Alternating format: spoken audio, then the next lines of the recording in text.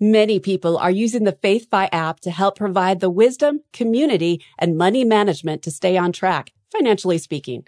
To date, over 37,000 members are using its digital envelope system, participating in our community forums, and engaging in virtual workshops. And one of the most convenient features is the ability to keep all your accounts in one place for an easy at-a-glance view. You can choose from one of three options depending on your management style, and it's available on desktop or mobile. Go to faithfi.com and click App to get started.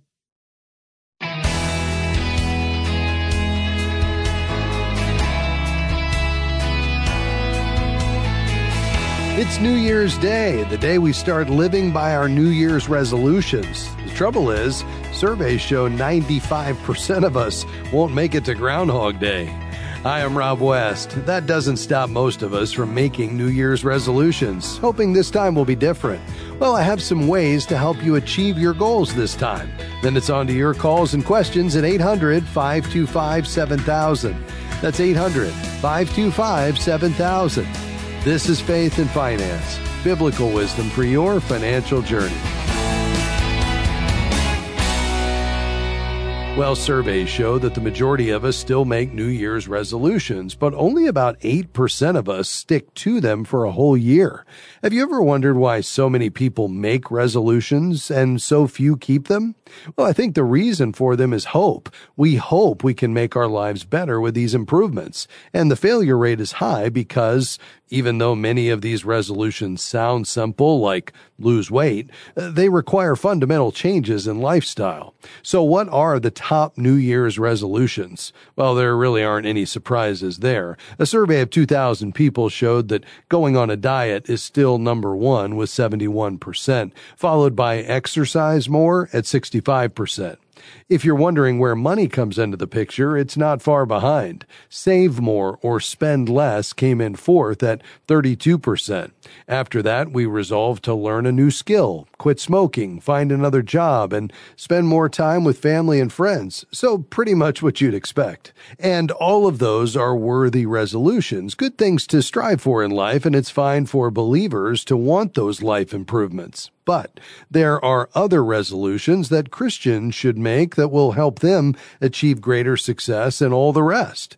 These Christian New Year's resolutions should focus on God and fulfilling His will, not yours. If a resolution honors Him, for example, He's more likely to empower you to achieve it. So these Christian resolutions should come first, or be in addition to things like quitting smoking and going to the gym. Here are some examples.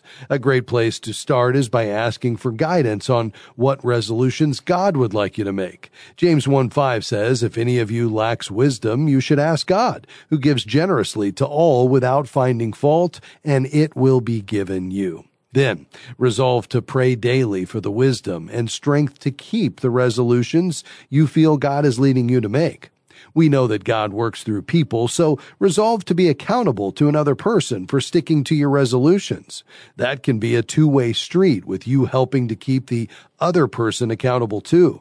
If you keep the resolutions we've talked about so far, seeking God's will, praying for wisdom and strength, and making yourself accountable, you'll probably start to see success fairly quickly, and you might start feeling pretty good about yourself. That's where our next Christian New Year's resolution comes in. Resolve not to take the credit for that success. Philippians 4:13 says, "I can do all things through Christ who strengthens me." Keep in mind that it's God empowering you to achieve success with your resolutions. And you'll still experience setbacks along the way, but knowing that God is with you will make it much easier to get back on track. And let's not forget some of the other New Year's resolutions that Christians should make. Things like reading the entire Bible during the year, or praying more, or giving more to your church and other ministries. Those are all very good indeed, and we should all want to achieve them. But make sure you're doing them for the right reason. Many fall short on these spiritual resolutions because they're doing them for the wrong person, to make themselves look good. In Matthew 6:5, Jesus tells us, "When you pray, you must not be like the hypocrites, for they love to stand and pray in the synagogues and at the street corners, that they may be seen by others. Truly, I say to you, they have received their reward. Instead, our motivation should be to honor God, or the desire to grow closer to Him, or become more like Christ. You see, when you make a resolution, acknowledge that you'll only be able to keep it with God's help and that He deserves all the credit.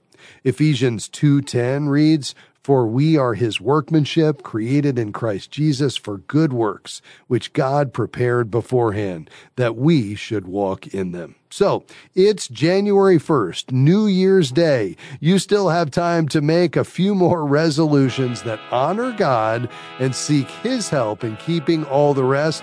We'd love for you to let us know how it's going along the way, and we trust that as you do this, you'll see 2024 as a year where you've grown closer to God and become more like Christ. All right, your calls are next, 800-525-7000. I'm Rob West, and we'll be right back. Stick around.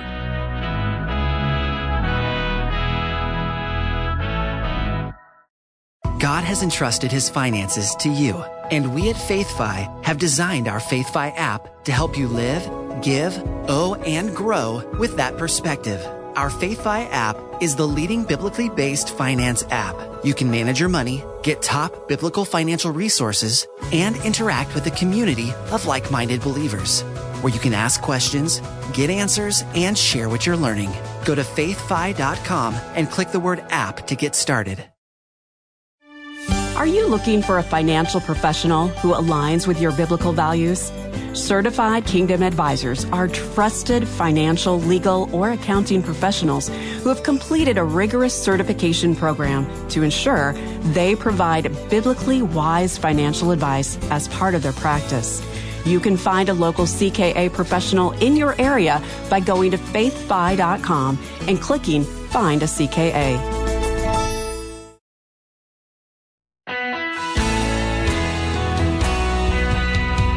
You're listening to Faith and Finance, where we talk about how we handle God's resources. How are you using God's resources? We're talking about it, and the lines are open to take your calls and questions. 800-525-7000 is the number to call. Let's dive in. We're going to begin today in Pittsburgh. Bob, thank you for calling, sir. Go ahead. Hi, sir. God bless you. Thank you, and you too. So my question is, what line of resources should I draw from we want to refinish our basement. My wife is considering putting a beauty salon in our basement, and currently we don't have a whole lot of money. We have probably about $15,000 in an IRA. We have about $6,000 stashed away for emergencies. I have good credit. I have a $5,000 secured credit card, which probably isn't a good idea to draw from. The only other source I could draw from would be through my bank. I have a $10,000 available kind of loan, credit type of thing. But do you think we should take like a line of credit out? I only owe $10,000 or $12,000 on my house yet. Okay. Yeah. What is your home worth? I don't know. I imagine it's worth a lot more because we bought it about 15 years ago for $60,000, and I did a lot of work to it. It's a nice house now, so I imagine it's worth quite a bit more. Okay. All right. Very good. Yeah, so let's back up for a second. I mean, the first thing you need to do, because this could be a showstopper, is to check with local zoning to make sure you can, in fact, open a business in your basement if you're zoned as residential. And then you would have to inquire about building permits necessary for converting it and then get a business license if you don't have one already. Have you been able to check any of those boxes yet? Yes, my wife called the local courthouse, and they're checking into it currently, and they said it's about 98% chance that they'll give the green light for it. Okay, great. Yeah, so the last thing you want to do is get further down this road and find out you can't. So I'd want to make sure that all of that lines up, and you do need a business license. And then obviously you have the additional requirements, just being, a beauty salon with regard to, keeping your proper licenses there with the, with the county, just to make sure you're doing things the way they would want it done so she doesn't get shut down. Beyond that, just in terms of of the cost to renovate that space, assuming you have all of those pieces in place. What do you think the total project cost is? Oh, boy. Well, this day and age, I don't imagine it's going to be cheap. Yeah. Probably, well, the good news is our basement is really small, so it's not going to be a big salon, but it's down to the cinder block, and it needs a lot of work. Yeah. Okay. Well, I mean, I think that would be a next step, perhaps, is to get a contractor in there to get a quote for what this would take for you to build it out so you know how much you're dealing with. And then at that point, you have to decide, do I want to go with a small business loan that's not secured to your personal residence, keep it separate, or do you want to try to finance it against the house? Now, you're close to having the home paid off. And a lot of folks would say, well, that's a great opportunity to tap into that equity. And yes, even though rates are up, it's probably your cheapest source of capital, but you are putting your home at risk. So if something were to come up, you're unable to make those payments personally because the business isn't producing or whatever it is, now you've put your home in jeopardy. So you're going to want to give careful thought to that and just how important it was for you to get to a place where you were completely debt-free, including your house, even if you take on a small business loan where, the small business loan program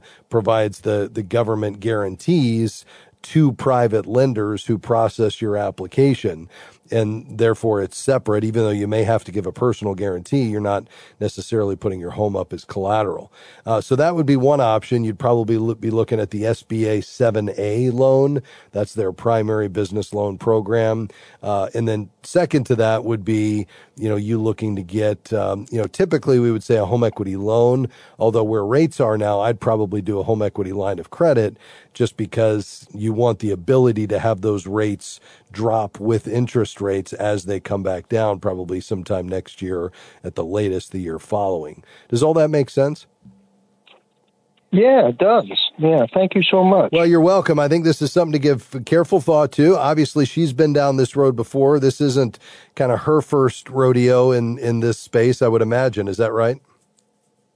That's correct. Okay. Yeah, she's been doing hair for 20 years. Okay, great. So I assume she's got a client base that have said, yeah, if you kind of go out on your own and open this in your basement, I'm with you. So the great thing is she's got a proven clientele. She's got expertise. So you'd have immediate cash flow. I think you just don't want to get yourself overextended. So I think your next step is let's see it through in terms of being able to check with zoning, being able to get the proper licensing. The health department's going to have to sign off on this, given that she's doing beauty and opening a salon in the home that they're going to want to be able to check up on. All those things are in place. Next thing is let's find a general contractor who can give you a bid, and then let's explore our financing options, either the HELOC or a small business loan. I think that one you and your wife just need to pray about it. We appreciate your call, Bob. All the best to you, my friend. Thanks for being on the program today. To Cleveland, Ohio, WCRF. Hey, Deborah, go ahead. Oh, thank you for taking my call. I am recently retired, and I'm expecting a small severance from my former employer. And before we exit, we're asked where we want our money to go. And I have a money market fund with Ally, and so I also opened up a Roth IRA to have that deposited into the Roth IRA at Ally. But I was recently hearing disturbing news about Ally, and so then I got concerned if I had done the right thing. Yeah.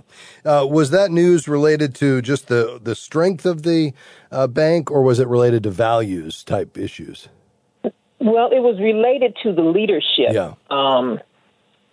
And I was wondering if I should be concerned or if everything else is pretty much solid, I guess. Yeah. I would say in terms of the strength of the bank, I don't know of any issues there. There are some that have taken issue with just some of the decisions more from a values standpoint that have been made. And so I think for that reason, you may want to take another look at it and see if you'd want to go somewhere else. I think the key with a Roth IRA is how you want that managed ultimately. How much do you have going into that account? Approximately $30,000. Okay. All right. And how were you going to invest that?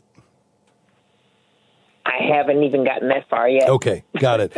Yeah, what I might do is open an account instead with Fidelity or Schwab, one of those two, and that's going to give you some more flexibility in terms of how that's ultimately managed, whether you want to pick one of the faith-based investing mutual funds that underwrite this program like Eventide or Guidestone or Praxis or One Ascent or Timothy, or you want to get some help from somebody like soundmindinvesting.org, where they could help you select some high quality growth and income mutual funds. Either of those, you'd have more flexibility at a Fidelity or a Schwab. So I might go that direction. And that way, if you do a bit more digging and you don't like what you're seeing in terms of values alignment at Ally, then you don't have all your eggs in one basket. You've already got your investments somewhere else, and you could easily move your high yield savings as well. I hope that helps you. If you need some further assistance, head to soundmindinvesting.org, or you can find some mutual funds on our website at faithfi.com. Thanks for your call. We'll be right back.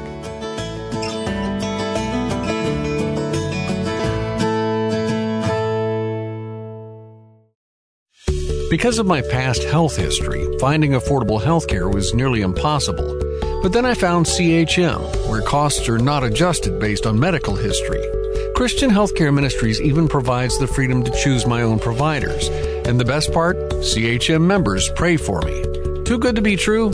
It's not. I'm a proud member of Christian Healthcare Ministries, and if you think it could be right for you, learn more at chministries.org/faithfi. We are grateful for support from Sound Mind Investing in the Faith and Finance Program. For more than 30 years, they've been helping Christians reach their financial goals with step-by-step guidance for investors at every stage, from those just getting started to those getting ready for retirement. Through scriptural principles and practical suggestions, SMI offers financial wisdom for living well. More information, including the short video webinar on profit and peace of mind, no matter what's happening in the market, is available at soundmindinvesting.org.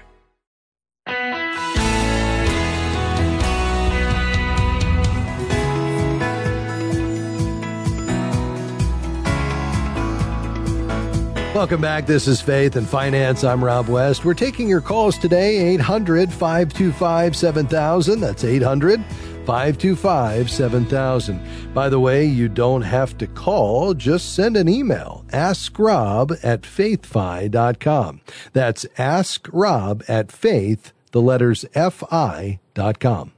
To West Palm Beach, Florida. Hi, Heather. Go ahead. My siblings and I are trying to prepare for the inevitable. Our parents are 82 years old and 75, and we would like to know what type of insurance can we purchase to help prepare to cover burial expenses for them. Our parents migrated to the United States in their older years, and there's a possibility that they would like to be taken back to their home country to be buried. I see. Okay.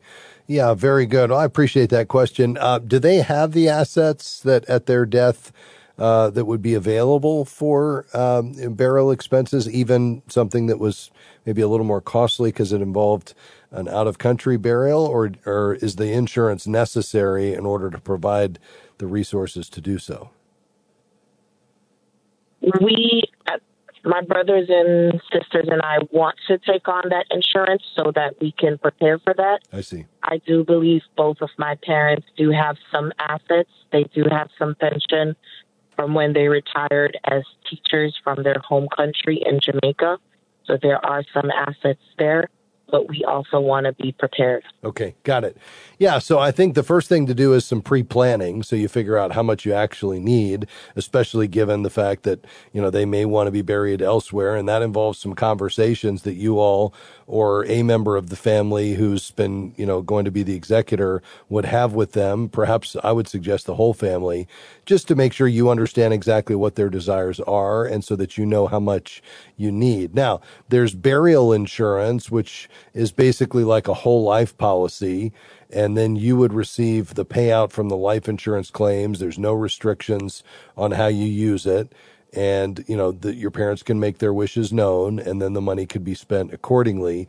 Then there's funeral insurance, which It sounds the same. It's a little different. It has a payout linked directly to the cost of a prearranged funeral, burial, or cremation. So you typically select the funeral home and choose the details of the funeral and, purchase the policy from the funeral director. If they want to be buried outside the country and you all are wanting to take this policy on, I would probably be looking at burial insurance as the best option. They typically don't, have any kind of, you don't have to qualify for it. It's guaranteed issue, and it's just going to be a flat price depending upon their age. You're going to want to understand any of the waiting periods. A lot of people don't realize they can have a couple of year waiting period, often a 2-year waiting period, where if they die within the first 2 years of taking out the policy, you won't get the full payout. You would just get the premiums that were paid in, or it will pay out a smaller amount. And then after 2 years, you'd get the full amount. But they're simplified policies. They're guaranteed issue. And, for, a healthy male at that age, you'd be looking at, somewhere around $140 a month for a $10,000 benefit. For a healthy female, about $100 a month for a $10,000 benefit. So, they're not cheap, just given the limited amount you get back as a death benefit versus the annual premium. But if you and your siblings are dividing it up and it gives you some added peace of mind, then, I think that's fine. I think just given, though, the additional cost that could be here, it is going to really require you all to spend some time talking through your parents' wishes and then actually do enough planning to know what this will really cost so you get enough coverage. Does that make sense? Yes, it does. Okay. So burial insurance versus funeral insurance, which we would purchase directly from the insurance company. Yeah. And so not from the funeral director, because you probably are going to be working with a funeral director outside the country. So that's why pre-planning is going to be really important in this case. So it sounds like you've got some work to do, but I appreciate you thinking through this, Heather. And, it sounds like you and your siblings need to have a conversation with mom and dad just to kind of flesh all of this out. We appreciate your call today. Thanks for being on the program. All right, let's round out the broadcast today to Wheeling, Illinois. Madeline, go right ahead. Hi, I just wanted to find out, because we sold a pickup truck on September 23rd, if we should tithe on the proceeds of the truck. Yeah, I appreciate that question, Madeline. Let's back up just for a second. We're tithing preceded the law of Moses with Melchizedek. We certainly saw it as a part of the law of Moses, although there was multiple tithes that totaled 23 1/3%, because one of them was every 3 years. And then Jesus references the Old Testament law, but we're now under the law of Christ. And I think New Testament giving is really about giving freely. It's giving proportionately. It's giving with a cheerful heart. I think it's giving even sacrificially. Jesus celebrated the giving of the poor widow who gave out of her poverty. So we don't want to give to be, to check a box. And yet I think applying the principle of the tithe is a great way to start your giving, to say, as God prospers me on my increase, I'm going to systematically give back, starting with my local church. I love that. So if we're going to apply the principle of the tithe, it is based on the increase. So when we look at the sale of an asset, which would include the sale of a truck, we say, is there an increase? And with a car, in almost every case, there's not an increase. We buy it at one price, we use it, it depreciates, and then we sell it for a price lower than that. The only time it would not be that way is if you had some sort of collectible automobile where you buy it, it actually appreciates and you sell it for more. But in the case of a typical car sale or truck sale, you're selling it for less than you bought it for, and therefore there is no increase, and so therefore the tithe doesn't apply. Does that make sense? Yes, it does. But I could still give, though, right? Oh, absolutely. And I think that's my point about even going back to the Old Testament versus the law of Christ. This idea that God has given us an abundance, and that's even before the first dollar. He's given us his son, Jesus, to pay the penalty for our sin. And so one of the ways we can worship and we can give out of gratitude is to say, I can't outgive God, and therefore every opportunity I have to give generously to my church or to the the work of the Lord, by all means, you go for it, Madeline. And when you free up some money because you've sold an asset, that's a great opportunity to do some giving. So I appreciate you checking in on that, though. Thanks for your call today. Well, once again, our time went by way too fast, but tune in next time and we'll do it all over again. Before we go, I'd like to thank our incredible production team, Amy, Devin, Jim, Robert, Brandy, Rob, and Ben. Couldn't do it without them. Have a great rest of your day, and I'll see you again next time for another edition of Faith and Finance. Faith and Finance is provided by FaithFi and listeners like you.